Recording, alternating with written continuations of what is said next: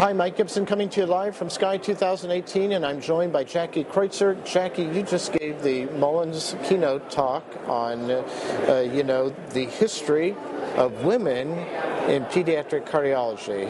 Hit a few of the high points of how women have contributed to that field. It's clearly amazing the significant contribution of women to pediatric cardiology. In particular, the mother of pediatric cardiology was Helen Taussig. Clearly, the specialty was developed by a woman. And before that, that was at the start of the 20th century. When pediatric cardiology started, it was mostly description of pathological specimens. There were no therapies. There were very limited diagnostic, just electrocardiogram, stethoscope. And then Helen Taussig really put together the clinical findings with the anatomy and the diagnosis, developed a school, and she really brought the concept of therapy.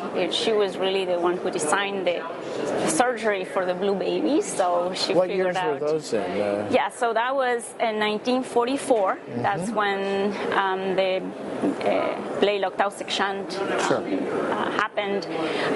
She had been wanting a way of creating a PDA to provide pulmonary blood flow to the kids who were blue for a while. Had gone to Boston when Dr. Gross was closing the PDA to ask him, well, if you can close a PDA, can you make one? Mm-hmm. And he said, nope, he was only in the business of closing, not of making wow. one. So then she went back to Hopkins. Yes. And when Blalock was recruited there, she really pushed him to create a PDA, and he was working in the lab with dogs on a model for pulmonary hypertension, anastomos in the subclavian artery to the pulmonary artery, and that's after 200 experiments, actually. They did the first baby. The first was a baby, it was a child, extremely blue, very, very sick, was probably not going to survive for more than a couple of days. And what did they do their work on? Pigs or dogs? How did they work on dogs, and Vivian Thomas was the technician who really was behind all those experiments, and they tested the technique of how to do it, how to keep the animal alive, and how indeed you could increase the blood flow to the lungs. So she, apart from that very novel concept of therapy, at the time there was no therapies, she really had an amazing ability to teach. So she created a fellowship, and it's a lot of the pioneers throughout the country. When you look at their background, it was to spend a year or two with Helen Taussig. Yeah. And so then you had all these people that developed, there in the different cities, were the pioneers of the pediatric cardiology in the different cities that had that school, like Mary Allen Angle in New York City, then Stella Van Praag, who ended up in Boston. And there were number of women that, interestingly, there were a lot more women at the start of this subspecialty, and then when it became more of a therapeutic, interesting, interventional specialty, it shifted, and then it became more of a man-dominated specialty. Currently, the workforce is about 50-50 in pediatric cardiology, which is a little different than most other pediatric subspecialties. Well, and different in cardiology, which is good to see. So it's about 50-50. Now, I don't think that's the case when you look at leadership positions, so... But who's getting the work done is 50-50. It's about 50-50 now. So it's been a shift because it used to be more male-dominated in about 2000, and then shifted gradually to now about 50-50. That's great. Yeah. Well, where do you see women going from here? Are there good opportunities in pediatric cardiology for women? Oh, I think absolutely. Clearly, the world has changed. You can see gradually more and more women in leadership positions in pediatric cardiology.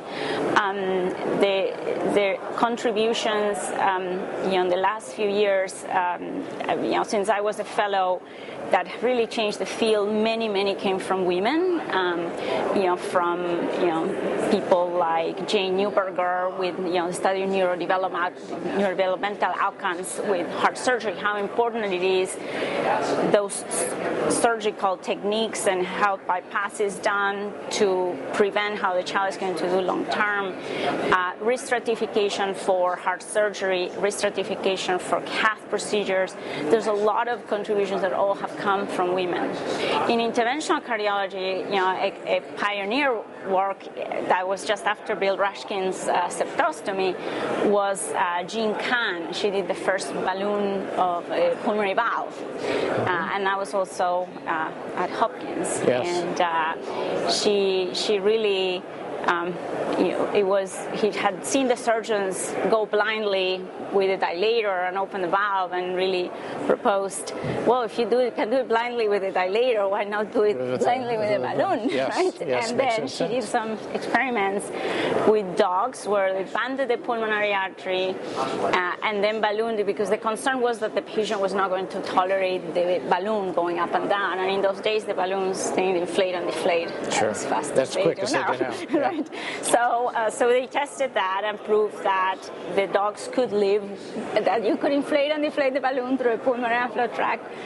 She sent that as an abstract to the American Heart, but it was rejected. Of course, like all great innovations. But eventually she did the balloon, and that pushed forward the field of interventional cardiology. And then a lot of more angioplasty procedures follow for coarctation, for aortic valves, and then device closures and all the rest. But that was a woman contribution there in interventional cardiology. Not many others. No, well, but good. Hopefully that will change for the future. Good for you. Well, congratulations, and congratulations on giving today's talk, and thanks for telling the story of all women and all their contributions in pediatric cardiology. We appreciate it. Thank you. I appreciate it. Thanks for joining us today, and thanks to all of you in our audience for joining us here live from SCAI 2018.